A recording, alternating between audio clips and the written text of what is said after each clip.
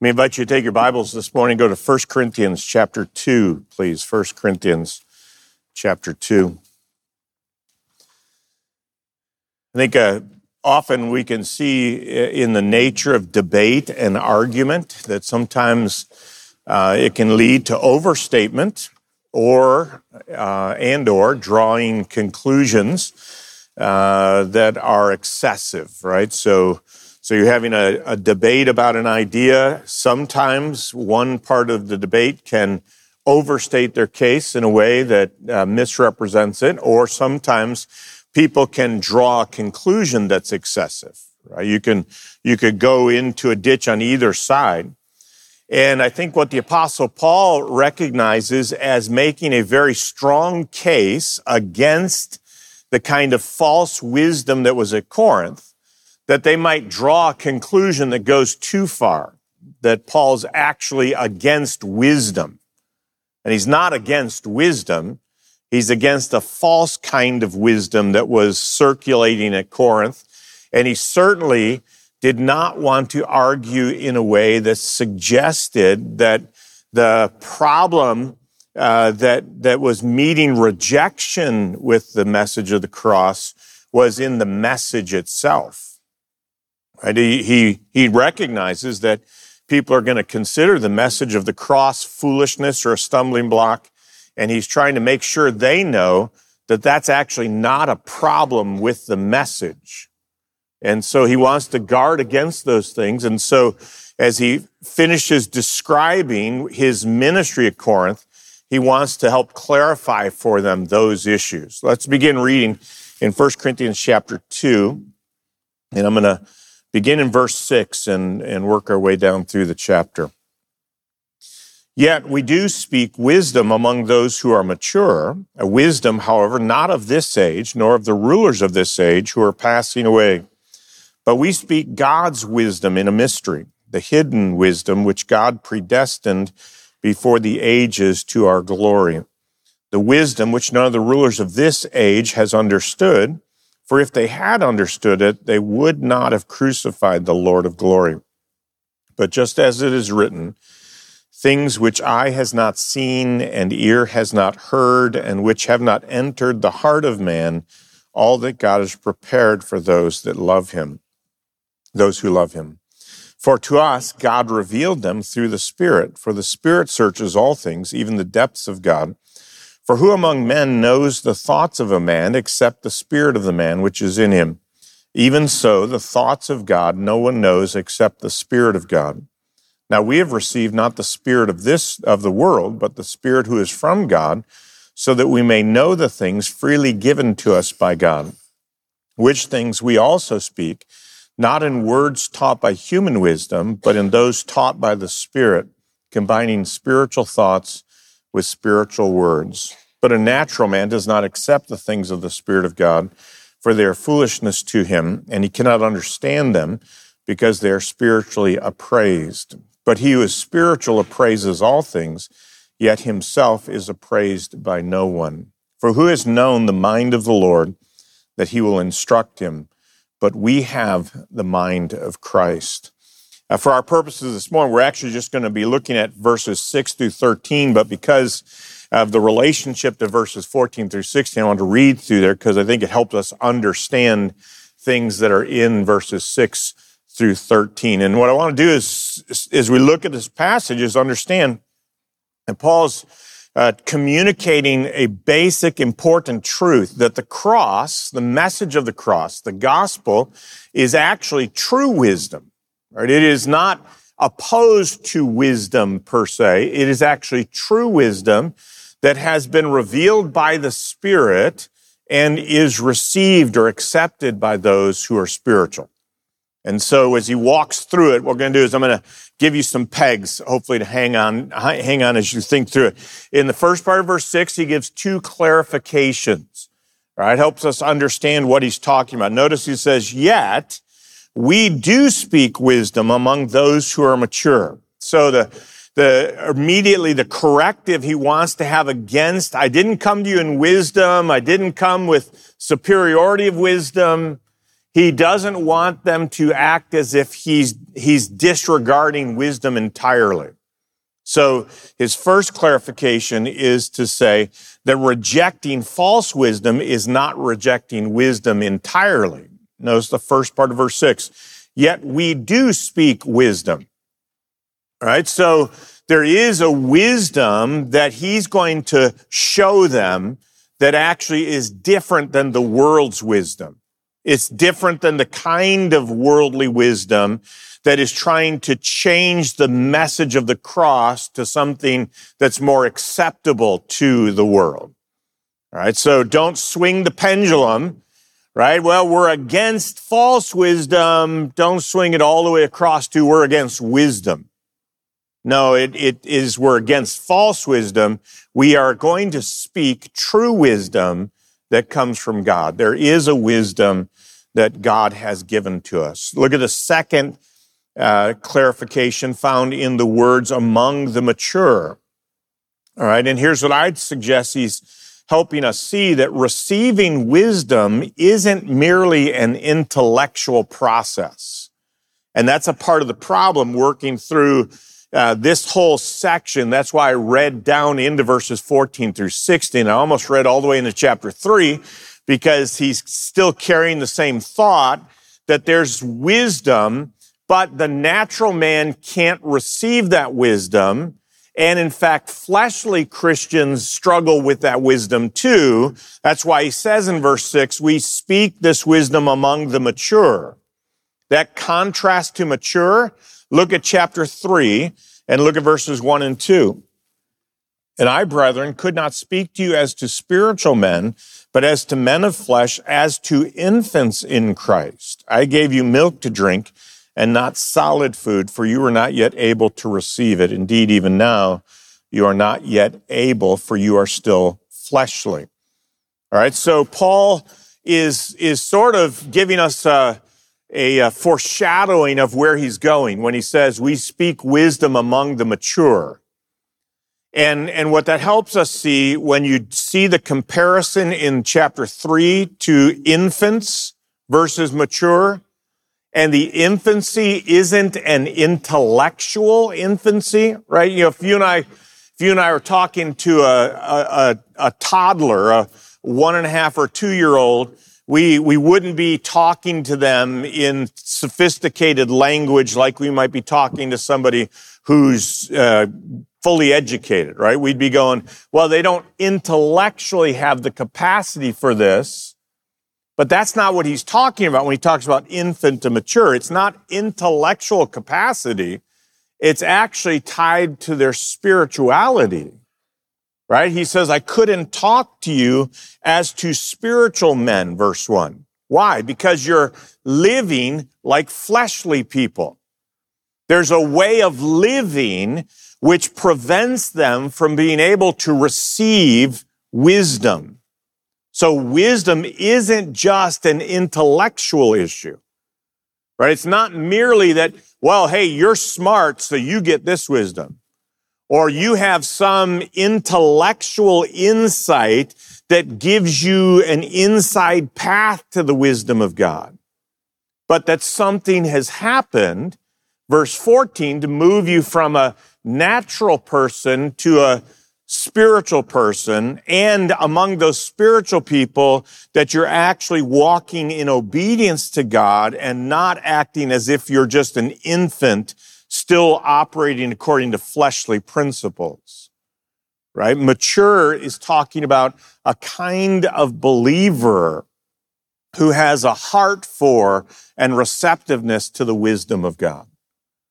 And I think that's really important for us to understand, because what seems to be at stake, if you're following what Paul's saying here, is that the people at Corinth who wanted to tinker with the gospel were doing so on intellectual kinds of terms.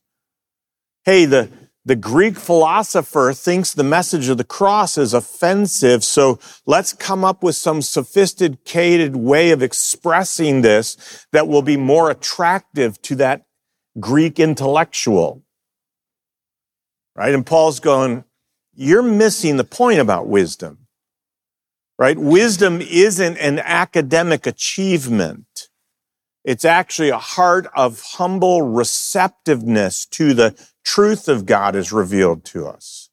Maturity is the most important thing, not intellectual capacity, right? It's not in any way trying to speak against intellectual capacity, but to put intellectual capacity in its proper place. I mean, you do realize in this world there are a lot of smart fools, right? Because smartness and wisdom are not identical.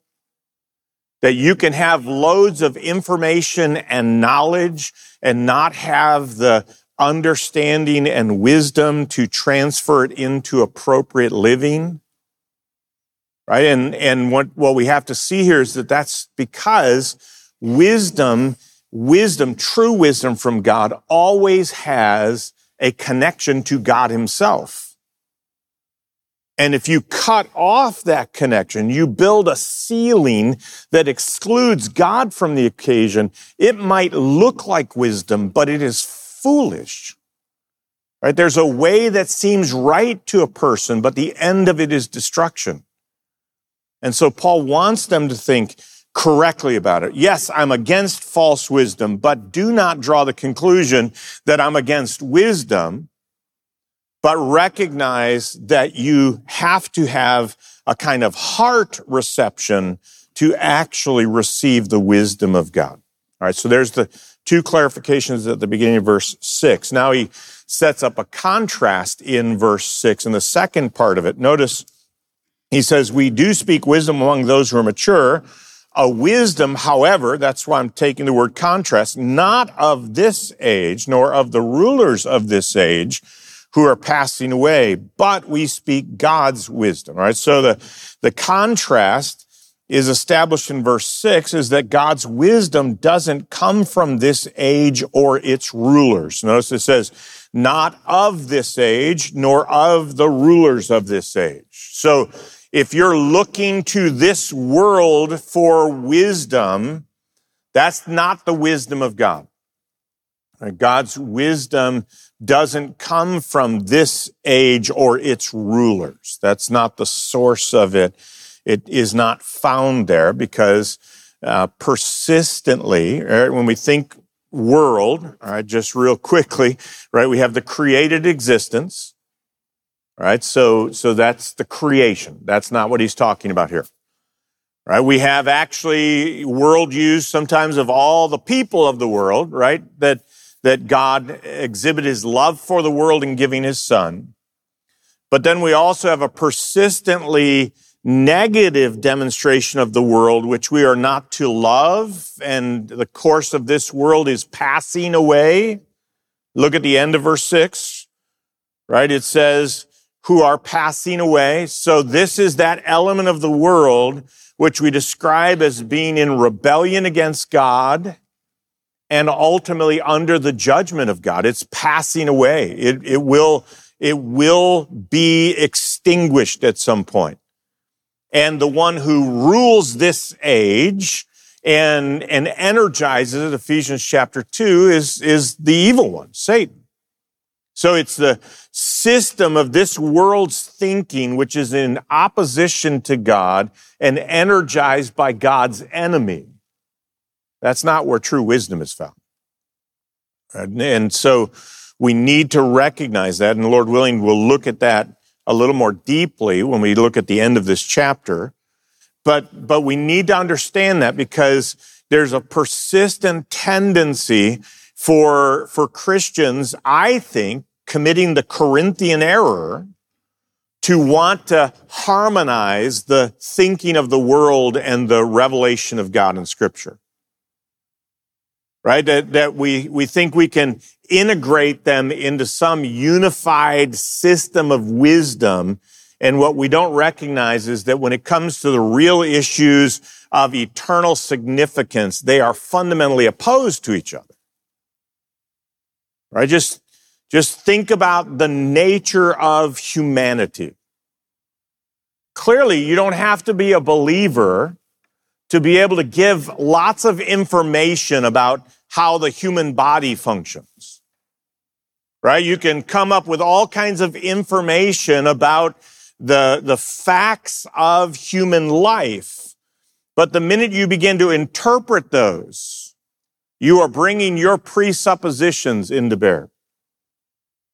And if your presupposition is that humanity is basically good and malfunctions because of some kind of genetic defect or some kind of environmental defect, you're essentially offloading responsibility in a way that is going to turn them away from the good news of the gospel. Right? Because your interpretation of the data is skewed by your rejection of God's perspective on the matter. So the thinking that comes from this world is actually limited by its perspective. It's actually caught inside the bubble of its own temporal nature and captured by the biases of human depravity. And so he says it's not from this age, and God's wisdom is also not bound by the limitations of time. Right? What we have to have is a perspective which is from outside of and speaks truth to. And that's why we need revelation from God. Because we need God's truth to help us understand the true significance of and meaning of the things that we observe. And so Paul contrasts God's wisdom with man's wisdom in that way. And then he moves into verses 7 through 9 to an explanation of the character of God's wisdom, right? And I'm just going to start with the most basic one, right? Verse 7, we speak God's wisdom. So the wisdom that Paul is advocating is divine wisdom. It's God's. All right, and he's going to unpack all of what that means, but he's clearly putting these two things in opposition to each other. Right? A wisdom which is sourced in this age and in the rulers of this age. We could probably maybe think of it as the influencers. Right? In chapter 1, he talks, where's the scribe? Where's the philosopher? I mean, he's basically highlighting all of the people who are the thought leaders of this age. And he's saying they're not the source of God's wisdom. They're not the source of true wisdom. All right. So against that, he's going to start by saying, but we have wisdom that has divine source. It's God's wisdom. It's from God. We have been given this wisdom from God. Notice also in verse 7, he describes it with the words, in a mystery, the hidden wisdom which God predestined before the ages to come. And this is a place where we have to wrestle with a difference between the way we use mystery and most of the time the New Testament uses it. Right? We tend to think of mystery like a mystery novel or a movie mystery where there's something hidden and people are looking at clues and trying to figure it out. But consistently in the New Testament, mystery is being used not of something which is still hidden, but had been hidden and now is revealed. Right? It's used, for instance, in Ephesians chapter 2 about the mystery that God would include both Jew and Gentile into the one new man. And then it says, which in previous generations was not known, but now has been made known to us by the apostles and prophets. So the mystery is something that has been unveiled, and it's described as a mystery. This is God's revelation to us that had been hidden and now has been made known. And this element of hidden, notice, is at the end of verse 7, something God predestined before the ages. So we have to go basically back to pre-time, right? That's before the ages is before God created everything. In eternity past, God had a plan to send his son into the world and to die on the cross to provide salvation.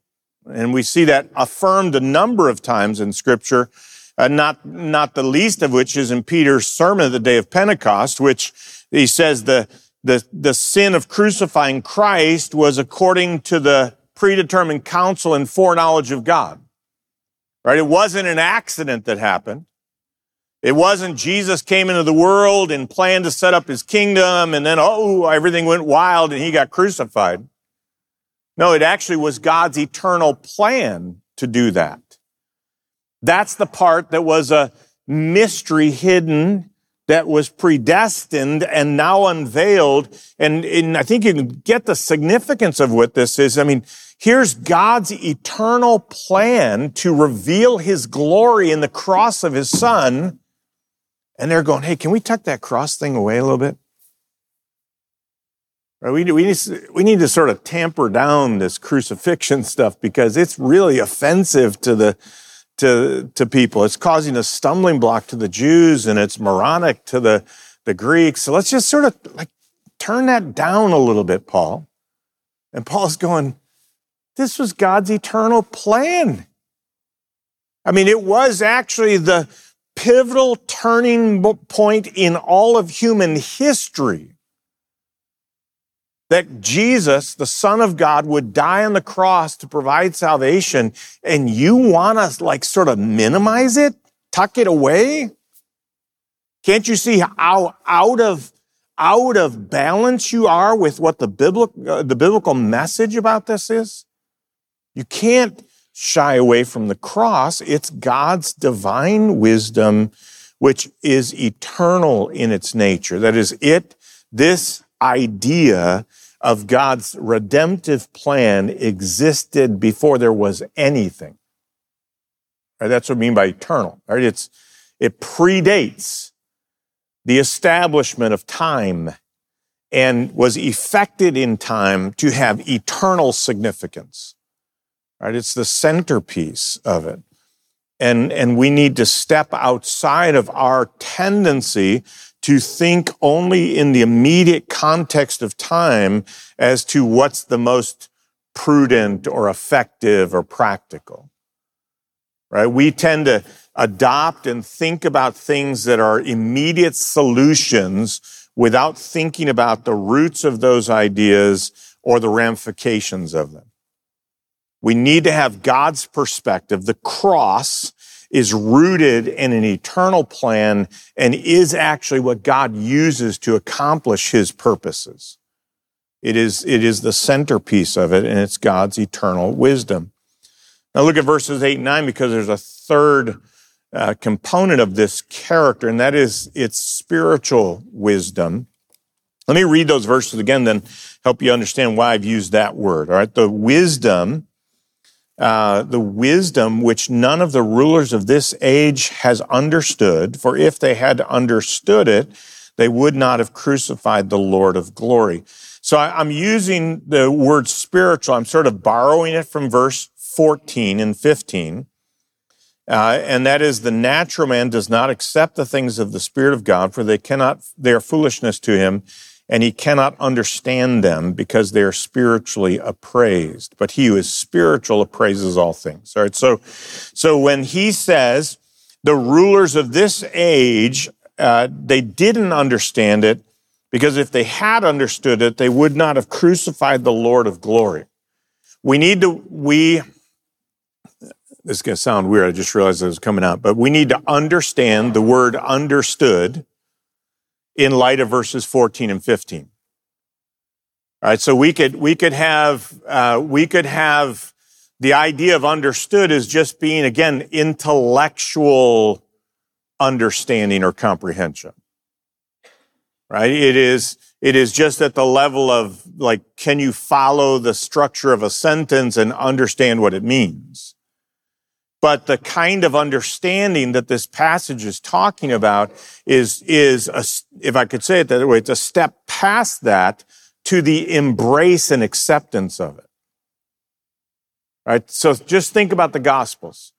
How could the rulers of the age in which Jesus walked on the earth, how could they see the things that he did, have to even recognize that some incredible thing had been done, yet reject Jesus?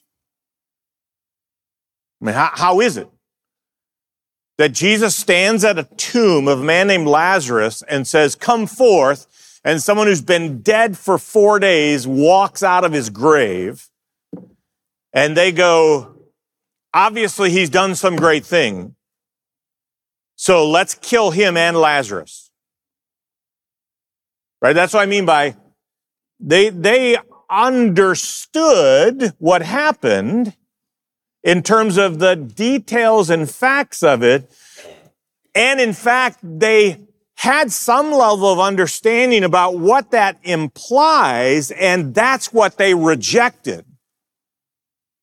Because in their hearts, the message of Jesus was unacceptable, right? They counted it, here's the language of verse 14, they counted it to be foolishness. You're telling me that I'm a sinner who needs to repent? I'm more righteous than you. You're telling me that the kingdom of God is not what I have decided it is? I know the Bible better than you. Right? Their stance was one of arrogant rejection of the truth of Jesus that was being presented to them. And they couldn't bend their knee to it, so they counted it as foolishness. Right? That's the problem.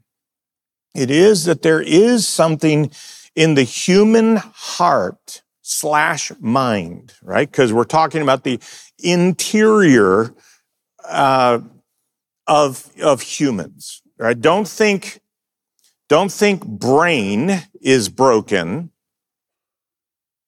Think mind is in rebellion. We're not talking about mental incompetence. We're talking about incorrigibility. Right? They will not bow the knee to the truth of God because the implications of that truth actually pronounce condemnation on them.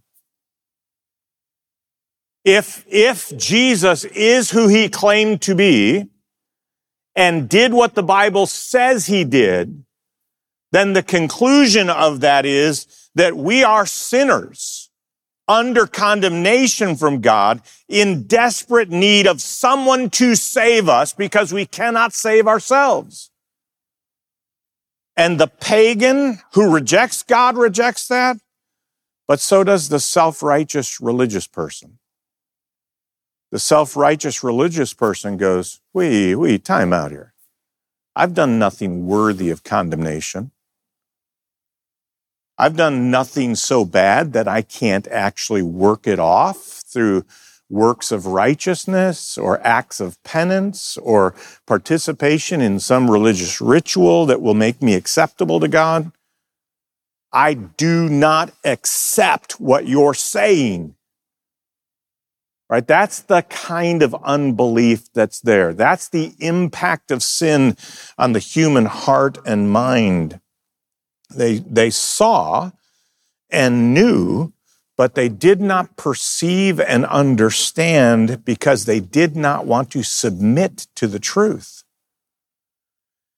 And it's not just the life of Jesus. I mean, I'd encourage you to come on Wednesday nights as Pastor Ben is unpacking the opening parts of Genesis, but the same thing is true in our day. When people will mock and sneer at the belief in creationism, when in fact, if they trace out the logical conclusions of their own position, they are essentially, in reality, accepting the premise that nothing produced something. Right? Because nothing, that's evolution, all starts with nothing. And all of a sudden, it became something. right? So you could trace it all the way back and go, there was nothing, and then something came into existence. Or you can trace it all the way back and go, there was nothing but God, and God spoke it into existence. But you can stand over here and act all intellectually highbrow, but at the end of the day, you get back to nothing.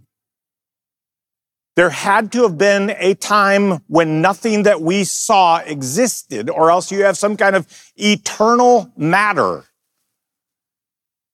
And you're going to mock me believing in an eternal God. I mean, it's the same kind of steadfast defiance against reality as defined by God.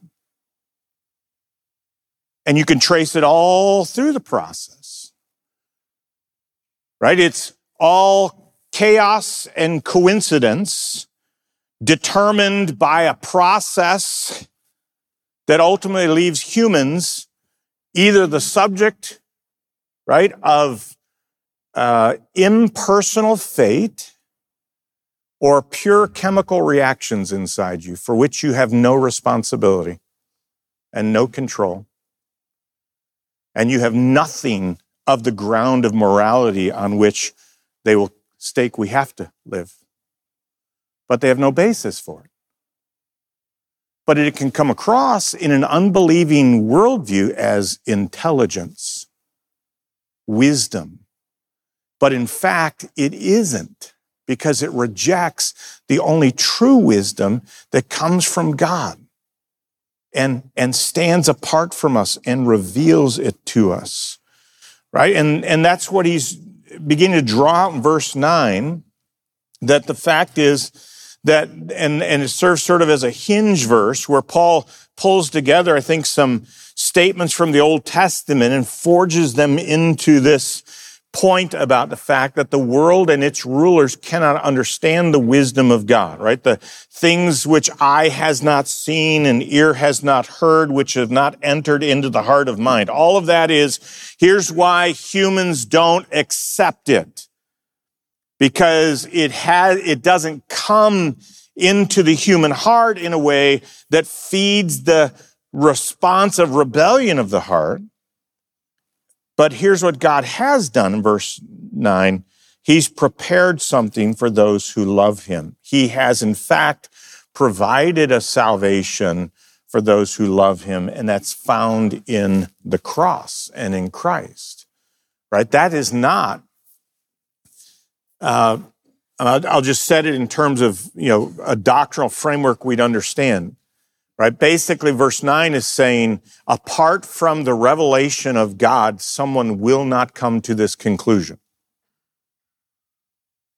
Right? It needs to be revealed by God in the same sense that, for instance, when Jesus asked the apostles who he was, the disciples, Peter said, "You're the Christ, the Son of the living God." And what did Jesus say? "Blessed are you, Simon Bar-Jonah, for flesh and blood has not revealed that to you, but my Father who is in heaven." Right? God has given to you the understanding that you need to have of who I am. You wouldn't have come to it. Listen to the words of verse 9. It wouldn't have come via your eye has seen or what your ear has heard. It's not something that emerged in your heart. It actually is something that God has made known to you. Because look at verse 10. For to us, God revealed them through the Spirit. And that leads us to our fourth sort of keyword. If you've been trying to keep track, it's the clarification, contrast, and character. Now it's the communication of God's wisdom. I know some of you will be just frustrated all afternoon because I said four things. So there they are, all right? The communication of God's wisdom. First of all, in verses 10 and 11, it's made possible by the Spirit. God revealed his wisdom through the Spirit. For to us, God revealed them through the Spirit. And the Spirit is the one who knows the mind of God.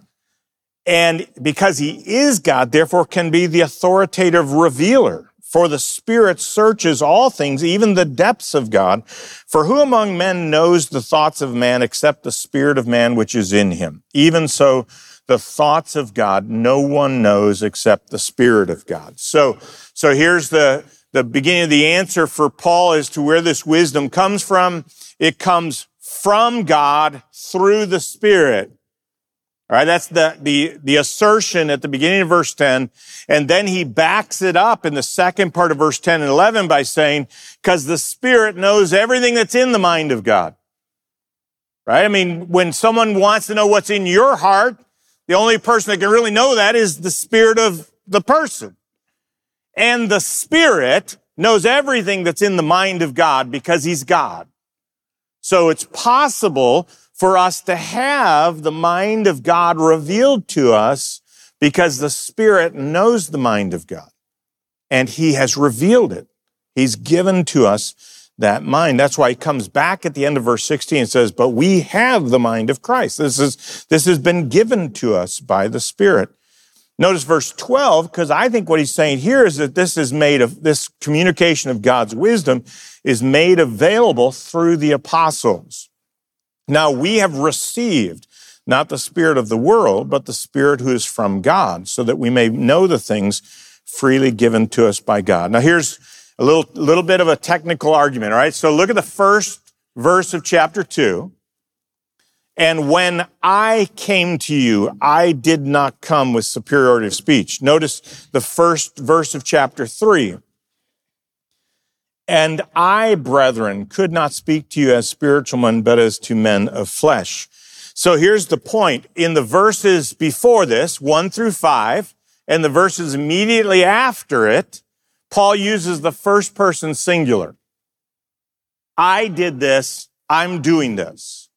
But in our unit, the passage we're talking about, 6 through 13, he uses the first person plural. We speak. God revealed this to us. And he's talking, therefore, about not just himself, but I think including those who were the official messengers of God's wisdom. The Spirit gave it to him. And I think the way for us to understand what he's doing here is to think back to the Gospels. For instance, the Gospel of John. When Jesus began to prepare his disciples for his departure, he said, I'm going to send the Spirit and he will teach you everything to say. Right? So the apostles were given a special promise from God of the Spirit's ministry. And I think the part that's restricted to the apostles is, for instance, it says, he will bring to your remembrance everything that I taught you and did. Right? You and I were never present for any of those things. So there's an aspect of the Spirit's ministry which was restricted to those who actually had been with Jesus and had seen his works and had taught him, and they were going to be the official witnesses to that by the Spirit's help and enablement. That's what he's talking about, I think, in verses 6 through 13, particularly in 10 through 13, and it finds its sort of head in verse 12. It says, we have received this. Right? The Spirit gave this message to us in these words so that we could pass them on to you. And that leads us into verse 13. So the communication of God's wisdom is made possible by the Spirit, verses 10 and 11, made available through the apostles, verse 12, and made accessible through the Scriptures in verse 13.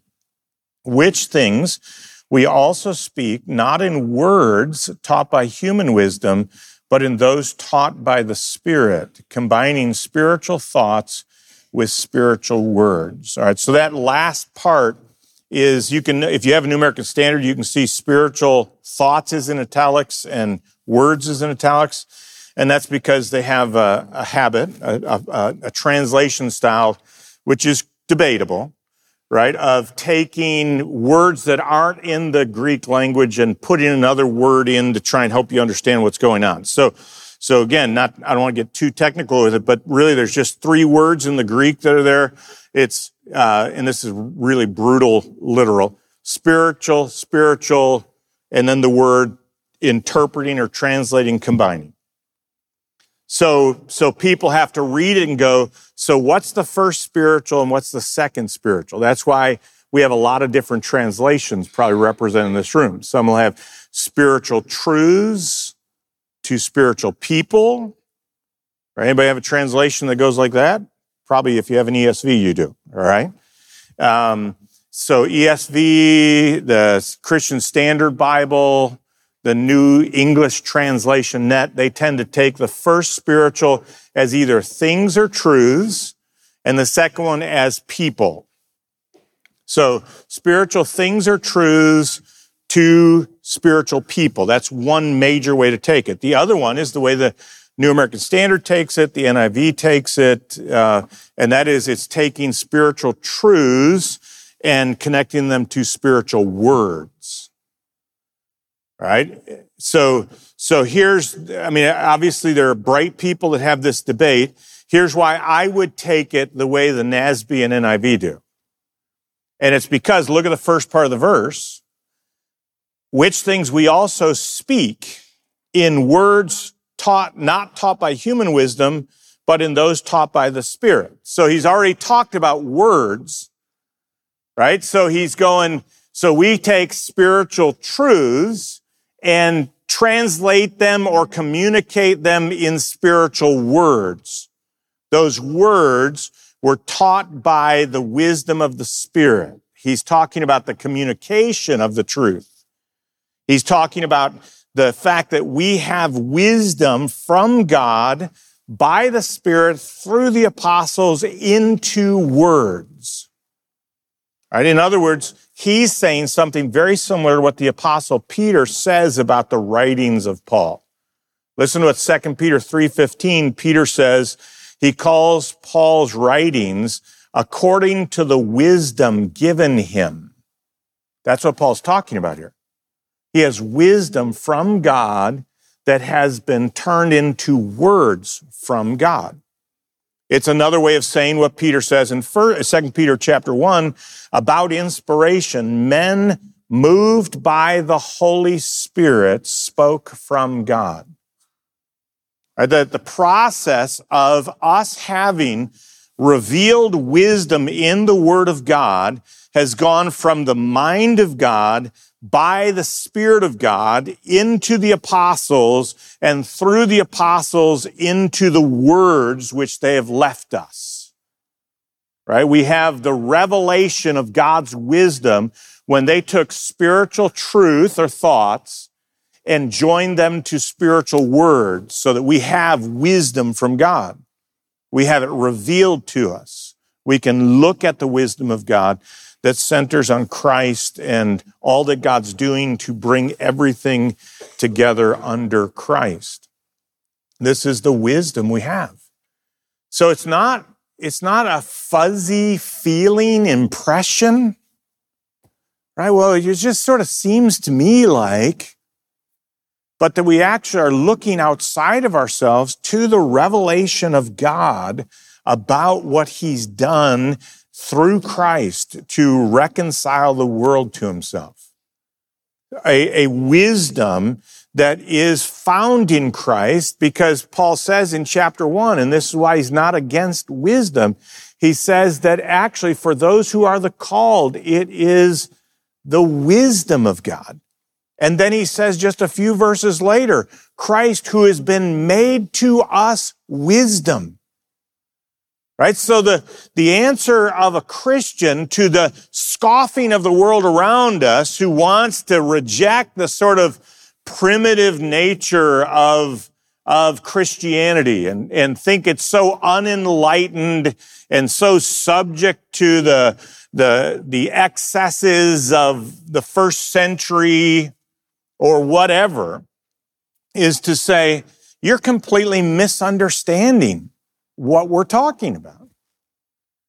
Right? When we approach the scriptures, it's not the collection of mankind's thinking about God. It's actually the revelation of God's wisdom to man. Its source didn't spring from us. It actually came from God. The Spirit of God moved people to write the Word of God, so that what we have, in fact, is the Word of God. And that's why Paul says to the Thessalonians, he was confident of who they were, because when he spoke to them the Word of God, they received it as it was indeed God's Word. That we accept the revelation of God is the evidence of a heart that has come to see that God is the only one who understands things perfectly, has spoken about them truly, and we respond to them in humble acceptance. We receive the truth of God. We acknowledge our dependence on Him and therefore yield to Him in it. So, as we think about a passage like this, I think it should confront potentially the wrong tendencies that we have to think that knowledge or sophistication equals maturity.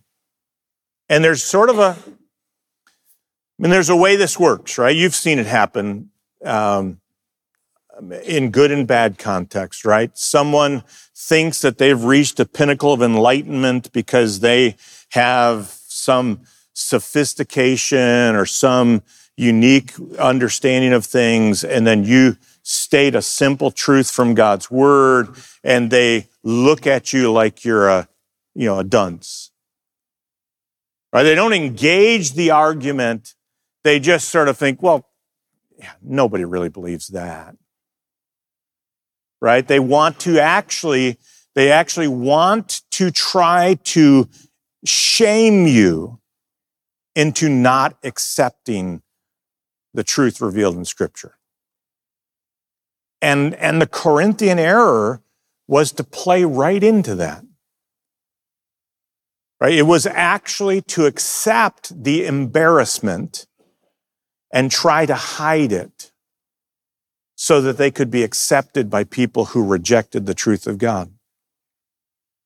And I think we've got to recognize the fundamental flaw of playing that game on the terms of unbelief. Right? Because go back 50 years ago, and it might be like, well, it's sort of like scandalous to think that people could deny the things that have been accepted by everybody for so long, but now they've ascended to some level of enlightenment so they can look at it and look down their nose at those things. And people are like, well, maybe we need to renegotiate.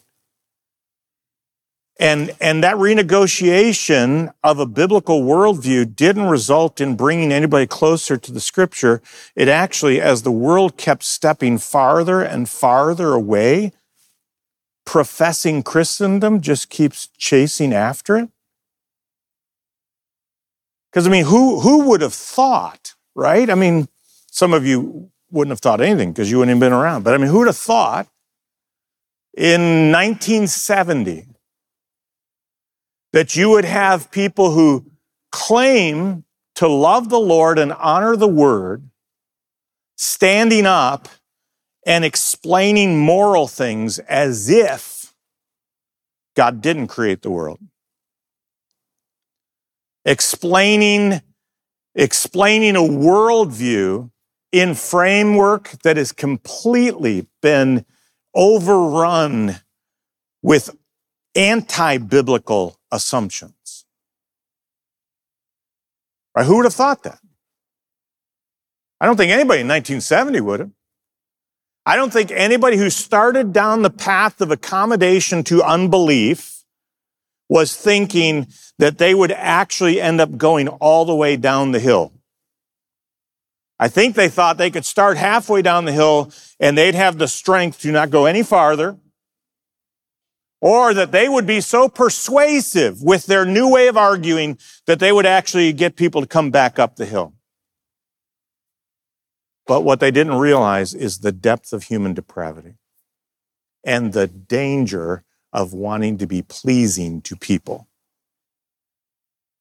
Because that is a toxic combination.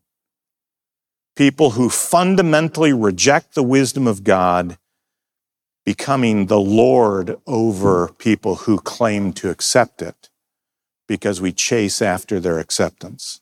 We want them to accept us, think we're respectable, think we're whatever. And Paul says, listen, that's just fundamentally missing the point of what's going on. We have been told the truth of God from God himself by the work of his Spirit to make known this wisdom. It is the centerpiece of God's eternal plan to provide redemption. The maker of heaven and earth has moved to provide salvation in his Son. Do not mute or obscure that. Don't cater to the unbelief of people thinking that actually would rescue them from unbelief. The antidote to their unbelief is to proclaim the truth and trust the Spirit to open the eyes of understanding. We cannot make the mistake of thinking that the human mind operates with some kind of intellectual neutrality about the things of God, because it does not. We cannot think that trying to make the gospel more palatable to people who reject its basic truths is effective. It's like turning the gospel into a placebo, robbing it of any healthy delivery of medicine in order to make it more acceptable to the person taking it. All you'll do is leave them subject to the disease that you're actually supposedly offering a cure for. The gospel will not change the human heart if it's been robbed of its power, and its power is in the cross. Because there the love of God and the holiness of God are joined in expression, because God himself, in the person of his Son, stepped into our humanity so that we could be rescued from wrath. If we rob the cross of that, we've robbed it of its saving power. So we should humbly embrace this truth and boldly declare it and confidently live in this world with the recognition that God has prepared something far better for those who love him. So our hopes aren't in this world. They're in the wisdom of God displayed at the cross. Let's pray. Father, please help us to die to the kind of pride that longs to be accepted by those who reject you. Strengthen our loyalty to Christ. Help us to take our stand with him at the foot of the cross and never turn our back on it, because it is there that we see your wisdom and love and your power, your mercy and grace, available to any sinner who will confess their sin and call on the name of Christ. Lord, please help us to see how important it is not to get drawn away from that, either personally or congregationally, for ourselves or for our witness. Help us to make much of Christ and make much of his cross, knowing that therein is your power manifest in the glory of your Son. May he be honored today. May our lives be controlled by this wisdom that has come from you. We ask it in Jesus' name. Amen.